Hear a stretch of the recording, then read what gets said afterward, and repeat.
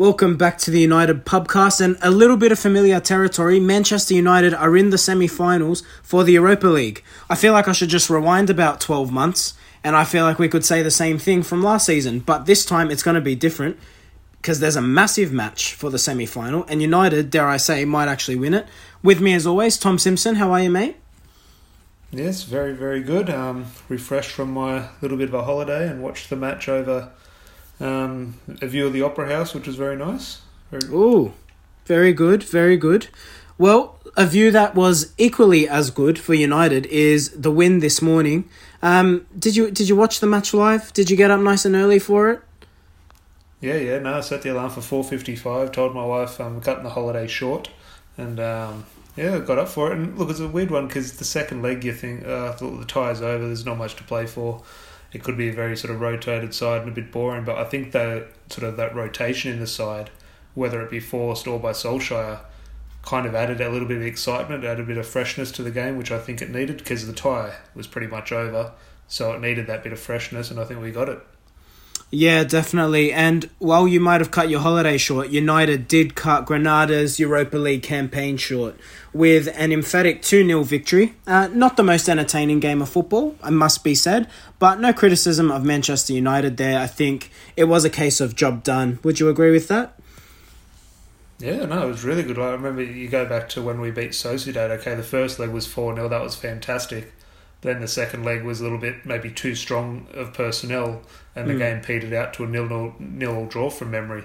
So this one, it had that almost little bit of excitement, maybe some disappointments in regards to the team selection. But as I said, a little bit of freshness, but also 2 goals and a win. So, yeah, no, it was pretty good, I thought, all around. Agreed. And with this podcast, we will be mixing it up a little bit. Obviously, if you watch the match, given not too much in terms of events happened, it will be a free-flowing podcast, and we will cover a lot of Manchester United news, because while the action on the game might have been limited, off the field, there's lots to talk about. Red seats will also be covered. But, Tom, let's talk about United's victory, and not focusing too much on the game, but what this potentially means, because we've got Roma up next in the semi-final, which, without a doubt, feels like a big game. And then what could be over the hill is a potential Europa League final with Arsenal. Dare I say there will be more eyes on that final, should that be what eventuates, than the Champions League. Oh, no doubt. And look, the Champions League final could potentially be huge. You just look at the teams and the storylines in that. But I just think in terms of facts and figures and the numbers, whether that be online on Twitter or just the TV viewing figures, a United v Arsenal European final would be bigger than the Champions League final. I have no doubts. And you could only imagine what the reaction will be online that day. It could either be the greatest day to be a United fan or the worst day, and vice versa for an Arsenal fan. So, look, it is very exciting. Look at, but you do have to also take a step back and realise we have a tricky semi-final against Roma, and obviously Arsenal have a tricky one against their old manager Unai Emery. So if there is a chance, who knows, that we could be a Villarreal v Roma final. Fingers crossed it's not. But while there is a lot of excitement around a potential final, I think both teams have a lot of work to do to get there. Yeah, definitely agree with you there. All right, Tom, let's talk about the game a little bit. Cavani with a brilliant finish. Cross comes in from short, bit of a deflection, but he gets it on the volley. Let's go into the bit we really want to speak about. Paul Pogba gets a very questionable yellow card, and Solskjaer hooks him at halftime. Take me through the goal if you wish, because I thought it was a brilliant finish. Actually, can we talk about Edinson Cavani? Something's changed in the last 2 games. I don't know if it's the way United are playing to complement All right, this is another thing. Commentary, Jesus Christ. Edinson Cavani is Uruguayan. Just for anyone who might have been confused by this morning's coverage, he is Uruguayan, not Argentinian. So want to get that out there. Okay. He mentioned it about 12 times, the commentator, and then also when Bruno came off for Juan Mata, he said Juan Mata's coming on for his fellow countryman in Bruno Fernandes.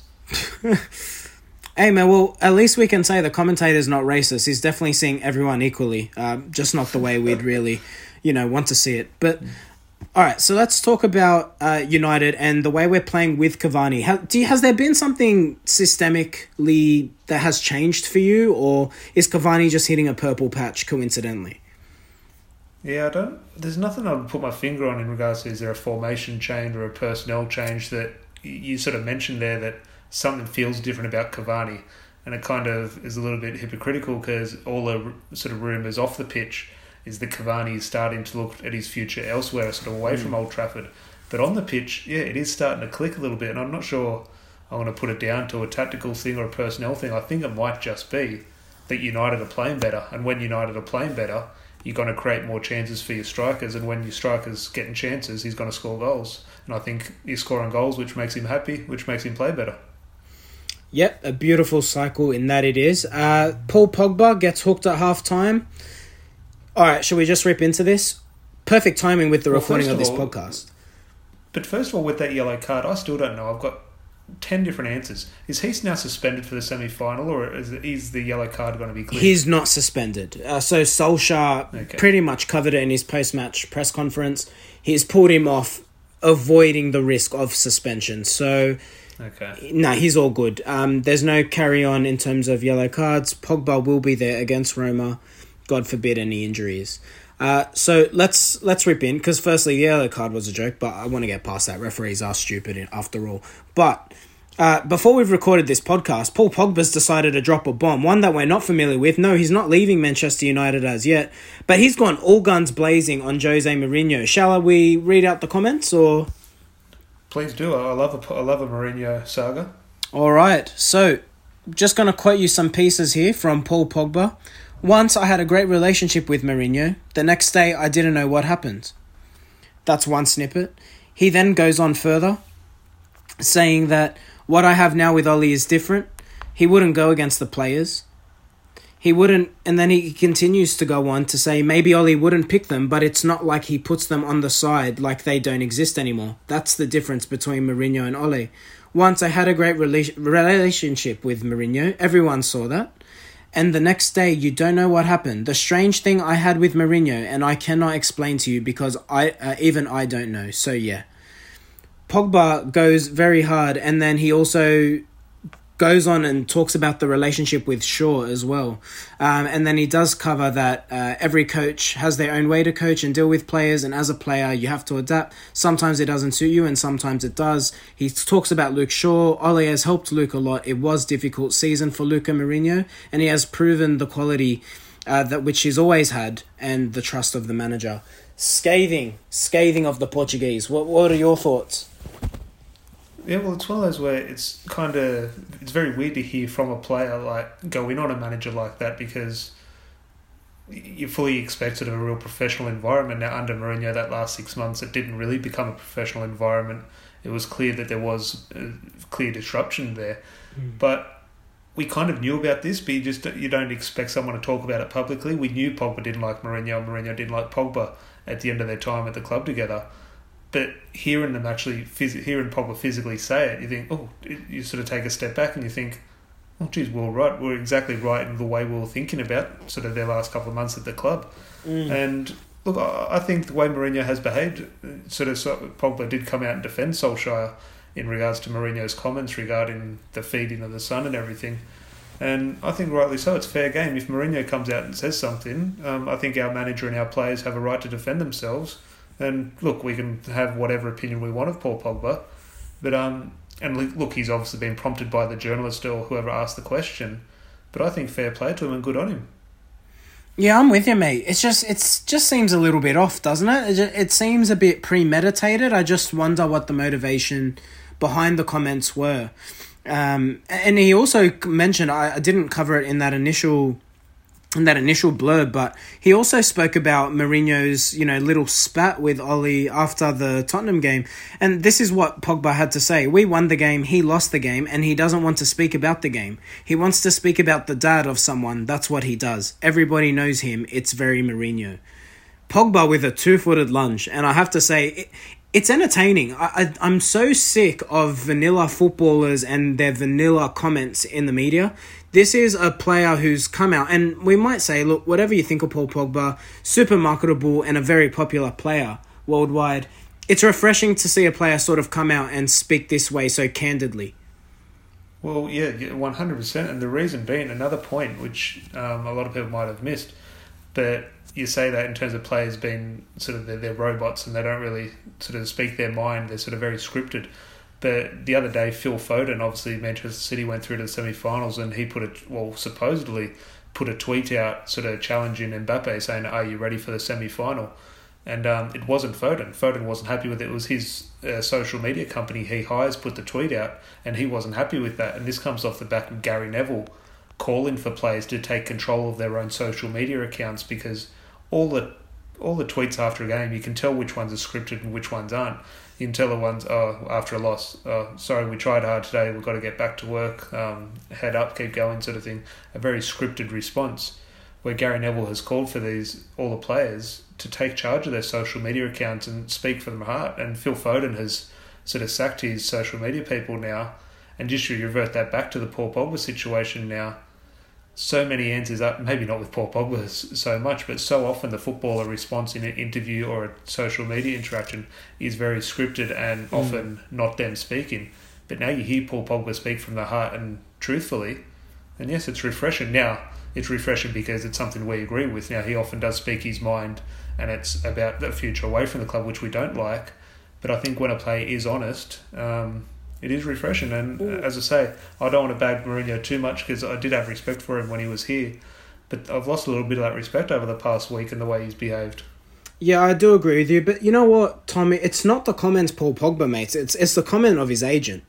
But it's these moments where when Pogba does come out, he actually puts himself in a good light. And it just makes you wonder, why doesn't he do that more often? Instead of hearing his big fat agent opening his big fat mouth, Paul, come on and speak out more often, mate. You know, if you want to leave United, if you want to stay at United, whatever it is, come out, do it in a respectful way, and then I'm sure the fan base will be behind you. But Tom, I got to say, his form, particularly the last, today, take it out, but his performance against Tottenham, I just don't see how, whatever money United throw at Pogba, right? Like, let's say you have to pay him $500,000 a week for him to stay. It'll almost cost that much to replace him. So, for me, I just think you do whatever you can to keep the Frenchman. But let's move on. Can we talk about Solskjaer's comments and red seats? Because I find it all very intriguing, particularly for our good mate Duncan Castles. It seems to be a stick to beat Ole Gunnar Solskjaer with. But when asked about the form at home by Andy Midden, who has been on this podcast, a good friend, we've seen Ollie say we've addressed it. And then he goes on this tangent about how the red seats appear to be a distraction in the split seconds when you see a red shirt, and he believes that might be why United are probably a little bit more sloppy with the ball. What were your thoughts on the comments, and do you agree with them? Did you find them strange? Please, enlighten me. Well, I don't think it's about agreeing with them or finding them strange. I just think you take a step back and it is simply out of the Ferguson playbook. And I think it's a case of when he's asked that question, why do you think the home form is sort of so questionable? I think it's along the lines of the correct answer would be, well, our players aren't good enough consistently to be good. Whether that's just been a coincidence that those defeats have come at home. But I think overall the answer is, well, we're not good enough overall. Now, obviously, we're in a good patch of form now, but you have to be good over 38 games. And I think we've all agreed over the 38 games we haven't been good enough in terms of where we aspire to be. And that is the correct answer. But as we just had the discussion regarding Solskjaer and Mourinho, Solskjaer is not the manager to come out and throw his players under the bus. So instead of saying, my players aren't good enough, he's come out and given a Ferguson-like excuse with the grey shirts against Southampton. He's come out and blamed it on the seats. So now everyone, like journalists like Duncan Castles, who have such an influential voice, are going off about this absolute nonsense topic about the colour of seats instead of talking and piling pressure on the players who, let's be honest, maybe aren't good enough. So I think it's, again, a tick in Solskjaer's book. I think it's good management. I think it's a clear play out of the Sir Alex Ferguson book to deflect away from putting pressure on the players. Yeah, very good tactic by Solskjaer. And you have to say, I think he's grown into the job. I don't think when he took over, he was clearly the perfect manager. I don't think he's the perfect manager now. But there seems to be this natural growth into the role. And I feel like the longer his tenure goes on, you actually feel like United, dare I say it, Tom, I actually feel confident that we might actually be in for a title challenge sooner rather than later. You have to admit, like, this is the closest it's felt at any point since Sir Alex has left. Well, there's definite progress. As I say, it feels like there's progress. Now, what we do with that progress, if we continue to build on that in the summer transfer market, or if the club sits still and lets other teams either step further ahead or catch up to us, time will tell.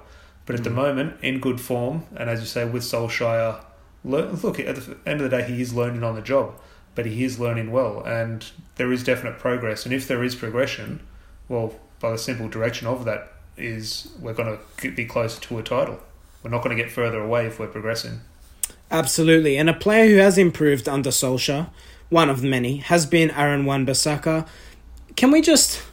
I don't care about international football, but he was really good today again. And there's been this constant debate around, if you're an England manager, would you pick Trent Alexander-Arnold? Would you pick Aaron Wan-Bissaka?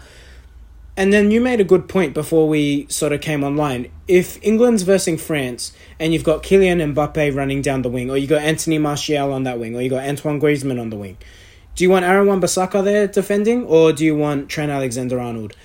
So what do you think? Because Wan-Bissaka's in this unique position and almost at a crossroads in terms of his international career, where I believe, which nation is he originally, his heritage? He's got the option to switch, doesn't he? Because he hasn't made a senior cause yet. I'm sure he has played for England. I think it's the Congo. I think it's the same with Axel Tuanzebe, potentially. Yeah. But I'm sure he has played for England. I'm positive of it. Nonetheless, would you pick Wan-Bissaka? I'm sure you're going to say yes, but can you make your case for why? I think that just the defensive reason, there's no doubt Reece James, Kieran Trippier, Trent Alexander-Arnold are all better on the ball. That's 100% right. However, within a squad, if you're right back, if he sees another right back as his first choice, fair enough, he's the manager, he can play how he wants to play. But if that right back gets injured, you've got to need another right back. And I just think a squad needs depth and a squad needs options. And he's the best defensive fullback. Look, I don't know if this is a big shouter, I'm just happy with his good form. But I don't think I've ever seen a better defensive fullback in terms of, look, we can question positioning at times, but just in terms of tackling and one-on-one defending. Yeah. Today a Granada player had the ball and he's running, and I was just like, where's he going? Does he think he's going to beat Wan-Bissaka? And Wan-Bissaka almost just jogged alongside him for 10, 20 metres, just said, okay, I'll tackle now. And it was a slide tackle near the sideline where he went in so intensely, but with such control to make sure he kept the ball out. He didn't tackle the ball into the sideline for a throw-in. He went in, ball and all, got everything, got up, got the ball and started dribbling forward. And look, I don't think I've ever seen a defender tackle like him. He's unbelievable. And look, I think he's well within a shout to be in that England team, whether he's first choice or not. That'll come down to the way the manager wants to play. But as you say, that point in regards to if he does, in a semi-final, you come up against Kylian Mbappe, France are going to dominate England, you'd think. Who do you want defending Mbappe? Do you want Wan-Bissaka or Trent? And I think the correct answer, or not even think, I know the correct answer, is Aaron Wan-Bissaka. So I think the England squad will be much better with Wan-Bissaka in it. No arguments from me, mate. I totally agree with you about Wan-Bissaka. I don't think it's outrageous to say, in my opinion, defensively, the best fullback I've seen. It's not even close either. His one-on-one tackling technique is phenomenal, and you only have to look at the Manchester derbies. It's almost been a running joke amongst United fans that, Raheem Sterling's almost going to want to be ill on the match every time there's a derby on, but he's quiet because it's not because Sterling's a bad footballer. It's because Wan-Bissaka just knows how to keep good players quiet. He's timing and the way he goes to ground is not something you often see. In fact, modern coaches encourage players not to go to ground. They tell them, jockey, stay on your feet. If you get beaten, it's easier to recover rather than when you're on the ground, you're dusted. Well, the way you see him defend like that, if you put a sort of YouTube compilation of him, if you saw 3 minutes of him tackling, you'd think, if he was an opposition player and we're scouting him, you'd think, oh God, that play, he'll give away a lot of penalties. I don't think Wan-Bissaka's given away a penalty for us. Like he's got an uncanny time and not fouling anyone. I think there was maybe one last season. Oh yeah, I'm sure. Yeah, there might be one or two. But yeah, I'm with you, mate. He is phenomenal. I wouldn't trade him for anyone. But if we could do a trade, I'll happily take him at the Central Coast Mariners if this deal goes through. Let's talk about this, Tom. So earlier this week, news has broken that Manchester United might actually come to our shores, and I think no one is better placed to speak about this than you and I, because we know the areas that have been proposed that United would potentially place the Central Coast Mariners. So if you haven't heard the news, Reports came out earlier this week. United are looking to buy the Central Coast Mariners, who are a team currently in the Australian A-League, and looking to move them potentially to the Northern Beaches or to North Sydney Oval, and to potentially rebrand the club as well. It is the club where there are some links, if you like. Mike Phelan was in a football director's capacity for the Central Coast Mariners before joining the coaching staff at Manchester United with Ole Gunnar Solskjaer. Tom, firstly, do you think there's anything to this? Secondly, anywhere but the Northern Beaches, surely. Well, if I think there's anything in it, I think, well, yes. However, I'm sure there are a lot of clubs looking at the Mariners and the Mariners looking at a lot of potential options. However, I think if a club from, I don't know, the UAE, or I don't know if Chelsea or Everton or Aston Villa, if they were interested, would anyone click on an article? Probably not. If you leak the news that Man United are interested, it creates global headlines. So, look, I'm sure there is something in it, but I'm sure there's something in it for a lot of clubs. Can I be honest with you, mate? I think it would be a masterstroke by United. Just think of the amount of, here in Australia, we always talk about how do you get more eyes on the A-League? And you and I, we don't watch every single A-League game. If you had a club that you could link to Manchester United, tell me you wouldn't get behind that football team. Oh, no, look, I'm all for it. I think the only issue, or not issue, a hesitation or a concern with the takeover to try and do the right thing by Central Coast Mariners, because look, we've seen the City Football Group and Manchester City come in and do great things for Australian football, and especially with Melbourne City. United are probably trying to go down that path as well. I'm not sure if they're going to create a United Football Group or whatever, but it is a very good opportunity for both Australian football but also Manchester United. I just think you have to do the right thing by the club, and I think the wrong thing would be to move the Central Coast Mariners. Now, for those overseas listeners, Central Coast is not far from Sydney. Well, it's about an hour north of Sydney, a little bit over an hour, so relocating them wouldn't be too far, but Central Coast is its own little unique community. And while the club is in desperate need of sort of almost a rebranding, which has been mentioned, I think it would be wrong to move them from the Central Coast. I could understand Man United's desire to be linked with a Sydney-based team. If you want to move them to North Sydney, I could understand that appeal. But Central Coast is so close to Sydney. It's only an hour's north. And I think... But Tom, let's be honest, mate. Are you being too sentimental here? Because if you're for those not in Australia... Oh, no, yeah, look, it wouldn't bother me personally, but it would bother Central Coast. They barely get 2,000 fans there to each match day. But I don't think you're going to get 2,000 people to North Sydney. There's no... Especially Northern Beaches. No, I'm with you, and I hate the Northern Beaches. Don't go there. But I think if you went to, say, a North Sydney Oval... I think the potential for a massive fan base to get behind that team, the potential's there. And if you brand them in that red, white, black socks, I reckon people get behind that. I agree with that, but also from an A-League point of view, I don't think the A-League can cope with 2 Sydney teams. We'll now have 3 Sydney teams. I think if you're a 4th Sydney team in there, I don't think that... As I said, I don't think the A-League can cope with 2, let alone 4 teams in Sydney, so... And I think the Central Coast, while it hasn't quite worked, look, they're having a successful season this year. And if they're successful, the crowd will naturally sort of increase. And I just think if they got it right, if Man United came in and got it right on the Central Coast, I think it's endless, the opportunities they have there. It'd be the most popular football team, second most popular football team in the world outside of Manchester United, if you ask me. Clearly I am exaggerating, but, let's run with it. All right, Tom, let's talk about United's run-in. I was talking to you earlier and I was saying, even the Tottenham game, while a big match, it probably stems from it being against Jose Mourinho, but the game itself didn't really excite me, despite how good it felt beating them. But again, I think that's because of Jose Mourinho factor. But let's talk about the matches coming up, because this is the meaty part of the season. You got Burnley on the weekend, then it's Leeds. Then you've got a hell of a sandwich. You've got Roma, Liverpool, Roma. How damn exciting is this? I think this will be phenomenal, and we will get to the 3-2-1s for anyone concerned, so we will get there. I think we'll finish on that. But before we get there, Tom, just talk to me about this run-in. Are you concerned? Do you think United need to prioritise in terms of how they go? Is it League? Is it Europa League? Or are we at that meaty stage now where it's you just go full throttle for both? Yeah, look, it might just be an all-out race, because while I would say prioritise the Europa League, because I think Roma, that's going to be a tough game, you put yourselves in a potential scenario where, let's say Manchester City drop points this weekend. I'm not sure who they have, but let's say they drop points, whether it be a draw or a loss. Suddenly, that 8-point gap is suddenly we're going to creep up on that 8-point gap, maybe make it 6 or 5 points, and suddenly you're looking at, geez, look, the pressure's on City here. We might as well go for the league. Now, of course, that is an extremely long shot, but I don't think we're in a position to just throw away the league just yet. Because if City drop a point in the next 2 or 3 games, as I say, that gap could go down to 5 points if we win all our games. So, and then the pressure is really on. But the focus does need to be on the Europa League for me, because not only for the final, I just think that sort of hoodoo Solskjaer has with the semi-final, I think that is so important.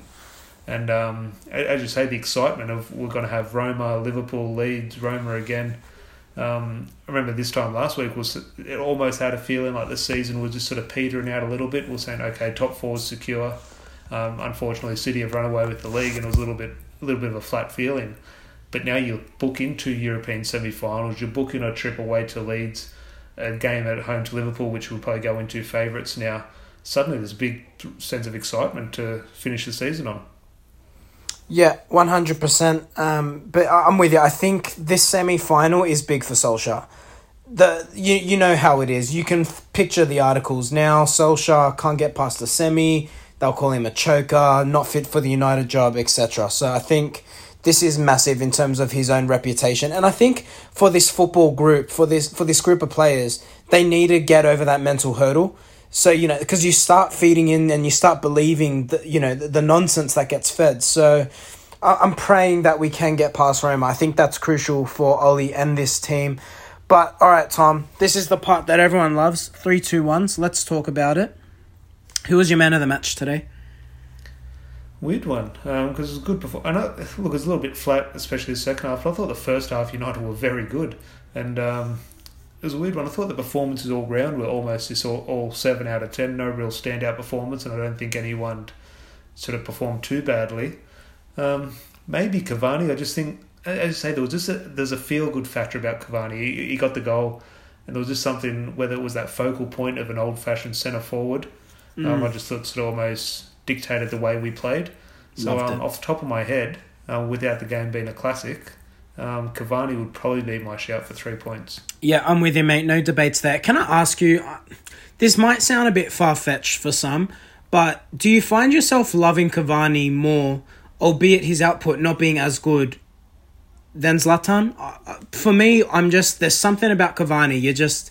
I'm just falling in love with the guy. I think it's a Man United thing. I think Man United fans have always sort of gravitated towards an old-fashioned goal scorer, someone who just wants to score goals, someone who's rough, dirty, will cheat to win, which we discussed last week against Tottenham, the way he sort of stuck it on a few of their defenders. I think United fans gravitate towards that. There's someone with so many strikers in the past have sort of been of that ilk.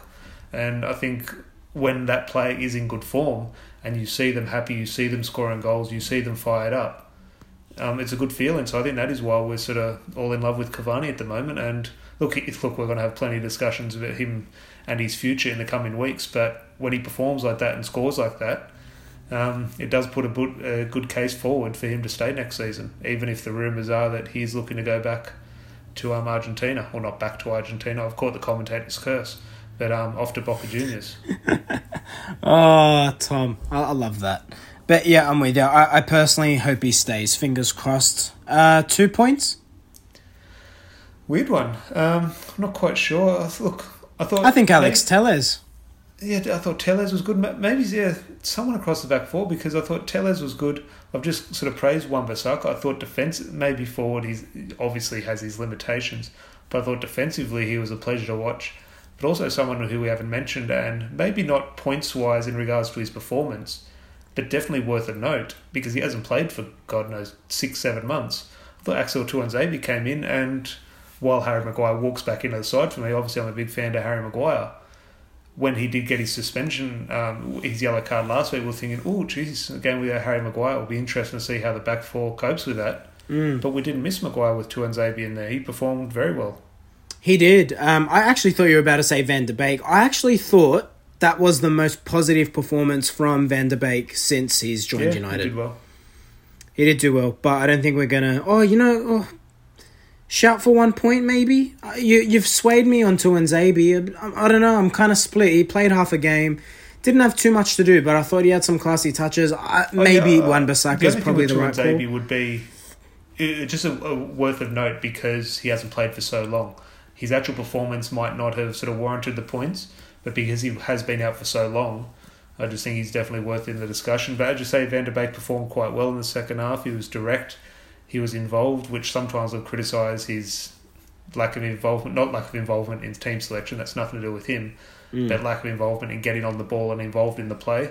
So I did like that from him. But as you say, Tellez, a perfect deputy for Luke Shaw, came in, did a job, got an assist. Did he get the assist?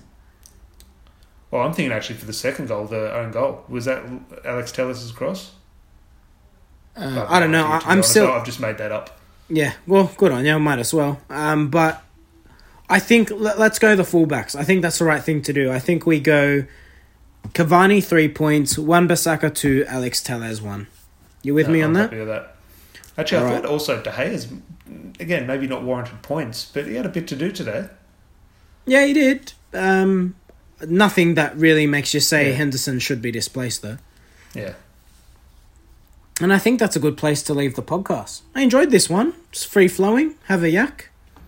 Yeah, no, good before as you say, all the intensity builds up. And could you imagine what social media will be like if we do have a final against Arsenal in the Europa League? Oh, sign me up, mate. I'm going to have to take that week off work. Yeah, I think when Monday rolls around, I'll definitely be putting a request into the boss to take the Europa League final off. Hopefully that's not a curse, but you know what I mean. All right, I think we'll leave it there. Thank you as always for listening, the support we have. We love it. We love all of you. Give us a 5-star review if you are on iPhone, iTunes.